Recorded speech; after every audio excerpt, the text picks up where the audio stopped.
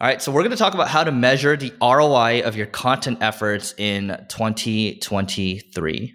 So when it comes to 2023, you got Google Analytics 4. If you haven't used it, you pretty much have no choice by now.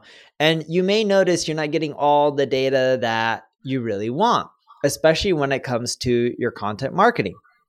The quickest way that I found to measure the ROI of my content marketing is UTM parameters. So that way you can see, all right, where you're supposed to use UTM parameters for external, not internal tracking, but that's an easy way to see where you're getting traffic from.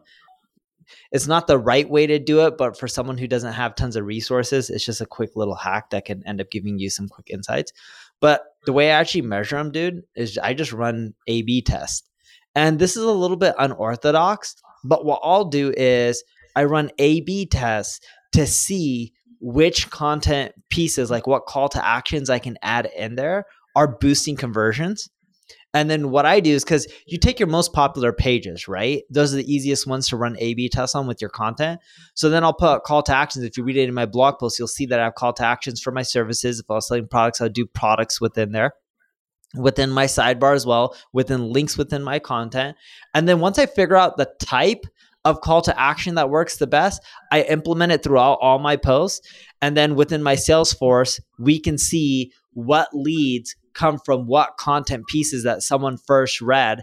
And then from there, we're looking at what content sources didn't just provide the best leads, but also cause the most closes. And then we end up producing more of that content over anything else. And that just helps us not just measure the ROI, but more so impact how many more leads we're going to get. And I think that's more important than just measuring the ROI, because what you'll find with your content marketing, in the long run, a lot of your traffic comes from SEO, but your posts can go up and down in traffic. You got to figure out, how do you convert those visitors into leads or sales? And that's why you do experimentations on your call to actions. And B, you got to figure out, all right, what topics are driving the most revenue? And then you just start creating more content around those topics. So Neil, let's clarify here. So the first one that you mentioned around UTM is really for everything, right? Now, the second one is more so for the content on your site. The second one is the content on your site. Mm-hmm. The UTM stuff, like, it's not the correct way to do it, but for some people, I find it really tedious, actually. Yeah, I know. I used to do that. The second way is of running experiments.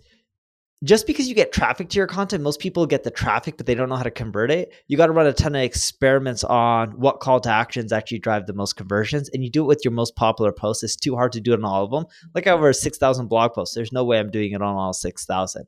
And then the third way is you end up tracking which content types, like topics, are generating you the most revenue. And then you just create tons more content around those topics. And to clarify on that point, if I have an article on beginner's tips to SEO and that's driving a lot of revenue, I wouldn't go create the newbie's guide to SEO or the dummy's guide to SEO or how to get started with SEO, because that's all around the same thing. Then you're just regurgitating, and then it causes confusion with Google on what ones to rank. But if I know SEO worked well, like the beginner's guide to SEO, then I may create content around like how to get more traffic through SEO through global expansion, or how to build links through infographics, because that's a subset of SEO. You know, I think when I first started in digital marketing, maybe it was 2010, 2011 or so, that was when you used Google Analytics and you had organic keyword data. You can literally see which keywords were converting, right? And then you started to hide that. And it said, not provided or whatever, right? Those of you that are old enough to remember this. And then what happened was now you have GA4, like more and more data is being taken away from you. But at the same time, I'm kind of optimistic about the future because you see ChatSpot, there's more of these AI tools coming out. I believe there's going to be a lot of companies or organizations that want to have a ChatGPT-like interface for their private data where they can just ask it questions.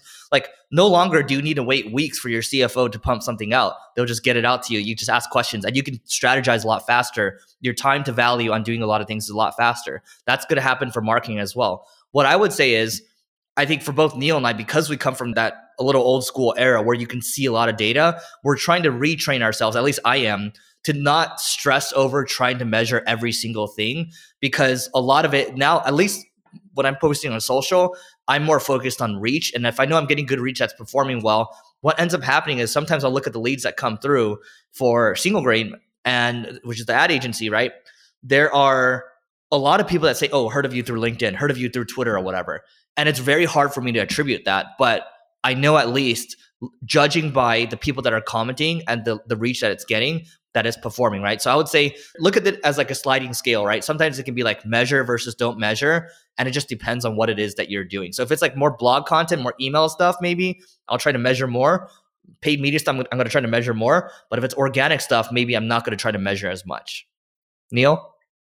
I think that's pretty much it. You guys now know how to get a better ROI of your content marketing. Just follow the strategies we said. It works. It's a little pain in the butt to do the experimentation part, but that's really what you need to do.